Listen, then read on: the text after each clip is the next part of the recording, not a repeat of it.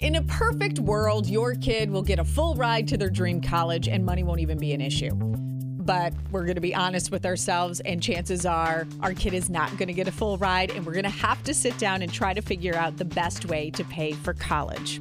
What do you need to know when filling out college applications? I am Sandy Waters. This is Seven Figures, all the information that you need to dominate your finances. If you are new to the podcast, well, welcome. Each week we tap into financially savvy people and we learn from them. What do they know that we should know? The goal is to have you walk away with little nuggets of financial knowledge that will give you a better financial future. Thank you to our good friends at Family First Credit Union for being such big supporters of the podcast, a helpful, educated team in our community that enjoys helping you live a financially healthy life. If your kids are still really young, this is perfect. Start stashing money away now for their college, even if that means you're going to have to skip a vacation or two or push off the renovations to the house. Every little bit will help. But if your child is in high school, we're talking sophomore or junior year, and you don't have much saved for them, okay, don't beat yourself up too much about it. It is what it is. Let's try to figure this out together. Which college loans are better than others?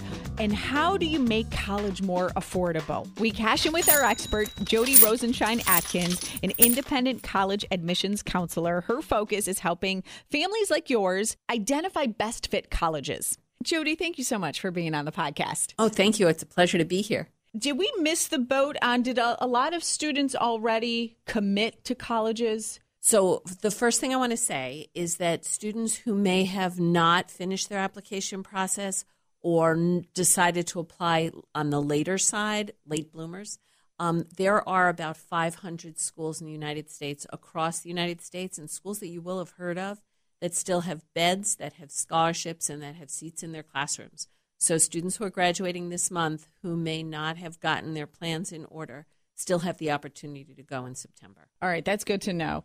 Now, when you navigate through this process, it is overwhelming. So for the students that are the quote late bloomers, or maybe if your kid is approaching that, sophomore or junior, it's hard. You're in the middle of it, and here you have your child. Their heart is set on the aesthetics of a college, and they're not thinking the financial side of it. But you as the parent is like, gulp.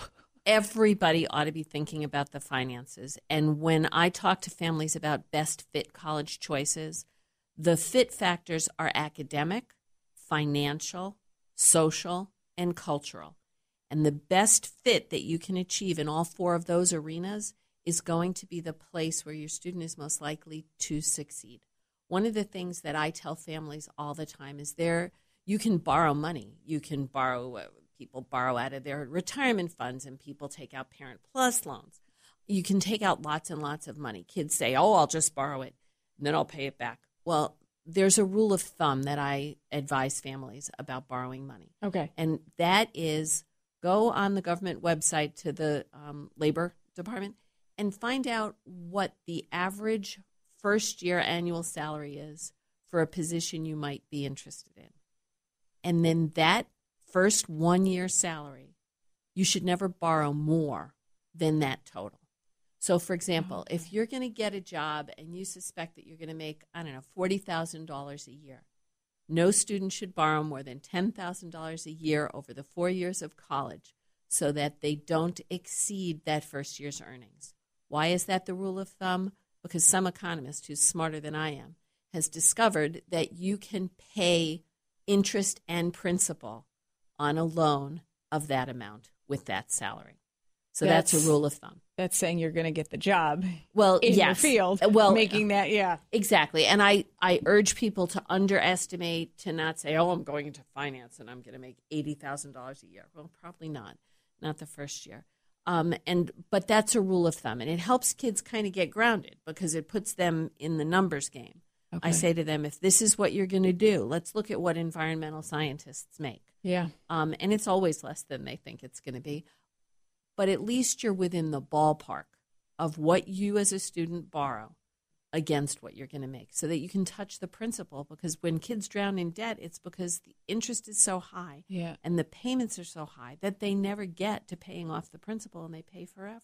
And then they just They kind of give up, right? Feel defeated. All right, well, this is going to be my life for 30 years or whatever. But even more than that, it impacts their ability to buy a house. It impacts their ability to buy a car.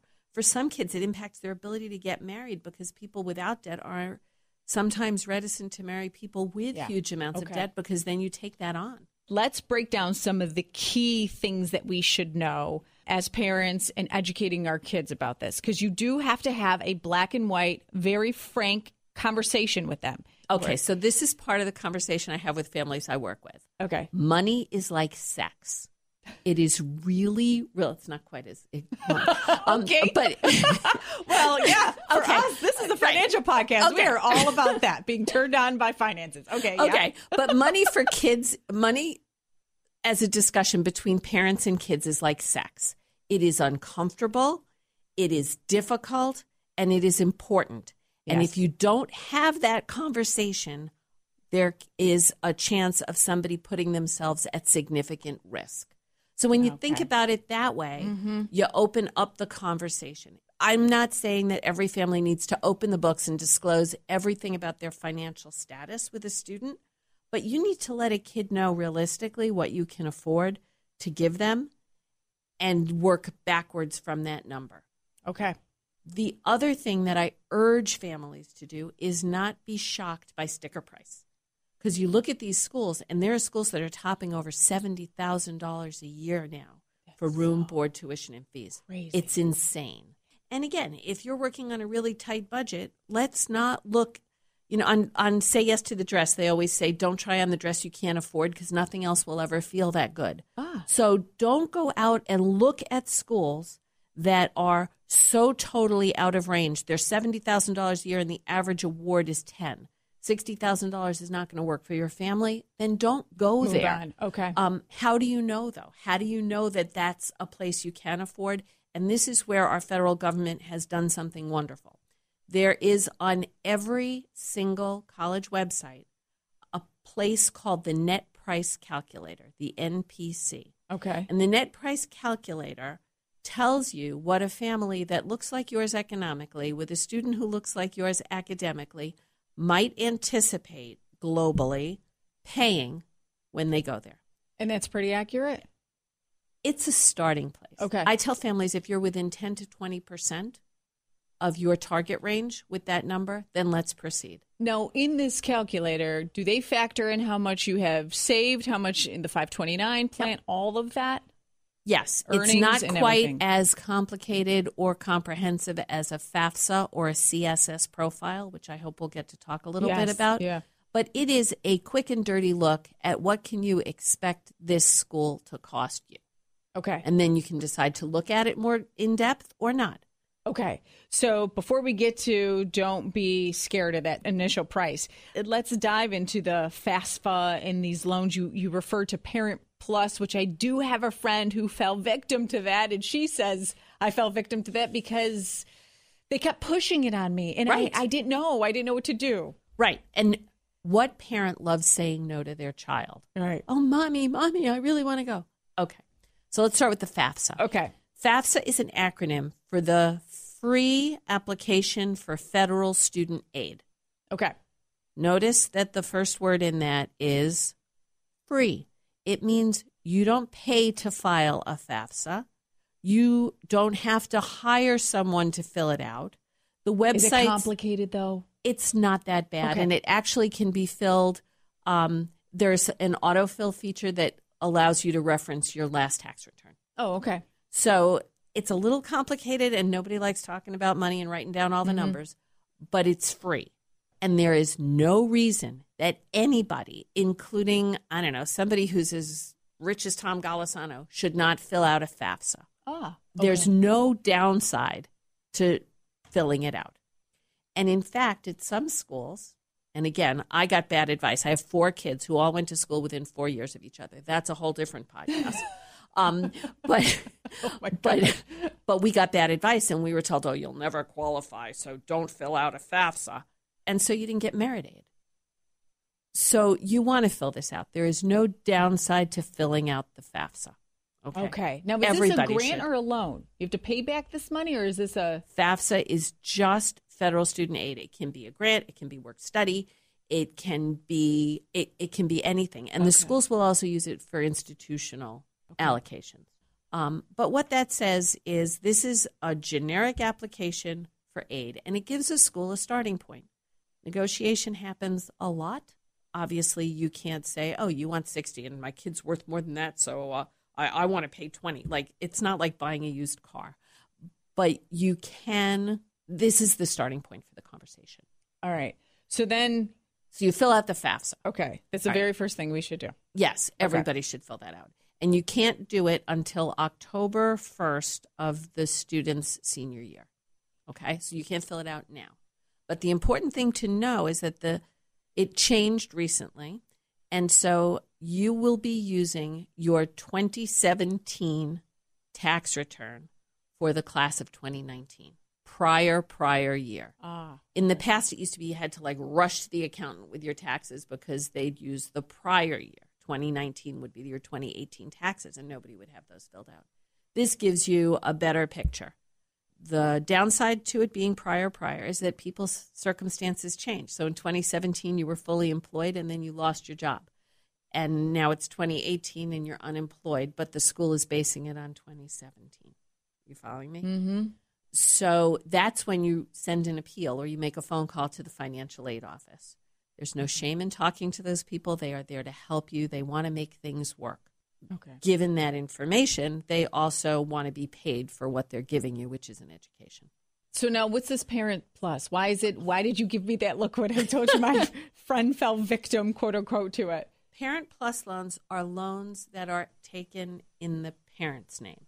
Okay. So they count on the parent's credit rating. They are loans that cannot be forgiven. So student loans, there are some, this much more complicated than we're going to be able to get into this morning, but there are some loans that students take that are repaid based on your earnings potential or repaid based on doing public service or working for not-for-profit. Those are forgiven. Parent Plus loans can't be forgiven, and they typically run at a much higher interest rate than federally offered student loans. So why would the college encourage the parents to go that route? Is it more money in their pockets? Is it an easier? The bills have to be paid. It costs this. I mean, nothing is free. Not even, contrary to what people want to say, not even if you go to a New York State school, it's not free. And so the bills have to be paid. And your kid wants to go there and they want your kid in their seat and you don't have that money. Well, here, borrow it. Here's a way to borrow it. I think it's the least economically savvy way to finance a child's education. Would you ever entertain that idea? Me personally, no. Okay. No. So the find minute another way or find says that another to school. You just, I don't want to hear it. Or you find another way to come up with that portion of the money. Okay. Like they're going to say, here's how you don't have this money, so here's how you can get it. You either make a different choice in terms of a school, or you find a different way to find it. What are those other different ways that are on the table? I am so ignorant to all of this. Okay. Which way should we go? If you had to prioritize. Okay, the first way we should go is to look for a place where your kid is going to be in the top 25% of the class. You know why? Because they're going to be offered merit money. Merit money is free. Okay. Let me kind of get basic. There's a bunch of different kinds of financial aid pieces in a financial aid pack. The first is money that is a gift, okay? Gift money. Those are grants. Those are scholarships. That's money that they give you, and then you don't have to give that back. Okay. Okay, that's merit aid, or they call it a lot of things. Do they typically give every student something? They don't. Nobody ever really pays face value, do they? You're saying that to a mother who didn't get good financial advice. Oh, sorry. And remember, they were all in there at the same time. It was a bad. God. I didn't know. I wasn't in this business. I didn't know. Is that what made you so passionate about what you do today? No. What makes me so passionate about what I did today was that I had kids who the first ones that went to college were twins, and they had a bad match. And there was no longer year in my life than the year that they were at a school that was not a good fit. Okay. And for which I was paying every penny. So what made me passionate was, God, this is really energizing to try to make this puzzle work moving forward. Yeah. And then I went back to school and whatever. Okay. But going back to the financial pieces. Yeah. So there are grant monies. There are scholarship monies. Those are gift monies. Okay. Then there are loans. Loans are borrowed and you pay them back. There are federally guaranteed loans, and they are subsidized and unsubsidized. Oh, yes. Okay. So what does that mean? Subsidized loans means that the interest on that loan is paid by the government until 6 months after you graduate. Okay. Unsubsidized loans are offered by the government, also at a lower interest rate than the bank. Those loans begin to accrue interest as soon as you sign the paperwork, but you don't pay them back until 6 months later. So you're paying back more than you borrowed. You borrowed $10,000 your freshman year. You're paying interest on that for 4 years. You borrowed another $10,000. It's not going to be 10. It's going to be like 7 or 7,500. You're going to pay interest on that for 3 years. It compounds, but you're paying, that interest gets added to what you owe. So those are unsubsidized loans. Which one do you prefer? Everybody prefers a subsidized loan. Okay. Generally, your package is going to include a combination of loans. Okay. Then there are self-help monies. So self-help monies include things like work-study. You get a job on campus. The federal government helps pay your wage, which is why the school likes to offer those jobs. But you can work, and students can work. And don't get me wrong, I really believe that students should have some skin in the game when they go to school. Be that self-help money, be that loan money. This is not a 4-year party. I can't tell you how many students are like, oh, I want to go to a football game, and I want to be in a sorority, and I want a dorm that's this, and I want hand-rolled sushi for lunch. They can't comprehend these type of numbers. Yeah. I have so many heated discussions with other parents. No, they cannot. They can't comprehend numbers, 50,000, 70,000. It just, they've never seen it. They've never had to deal with it before. So the number one thing that you would suggest is doing that FAFSA. Everybody should fill out a FAFSA, and everybody should do the net price calculator for the schools that they're considering.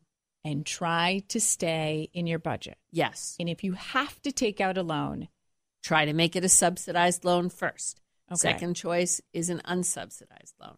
You want to keep the borrowing to a minimum. You want the borrowing to not exceed 1/4 of the anticipated salary you're going to get when you get out of school. Private versus federal loans? Oh, federal loans are going to have a better rate. Okay.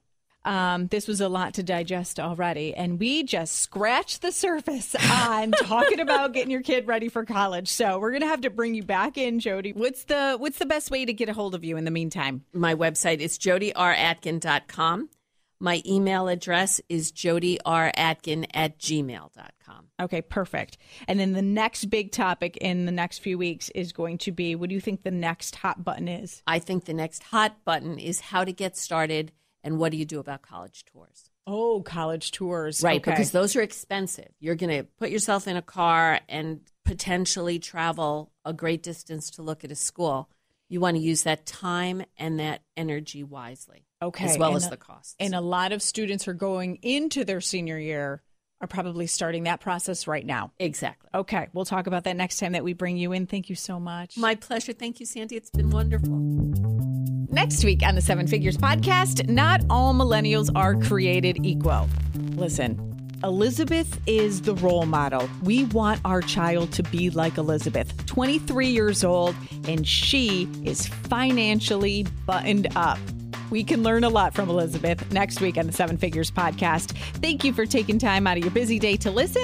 And if you don't mind sharing it with a friend, scrolling down a little bit on iTunes and giving us a rating and a review. Have a great weekend. Dominate your finances.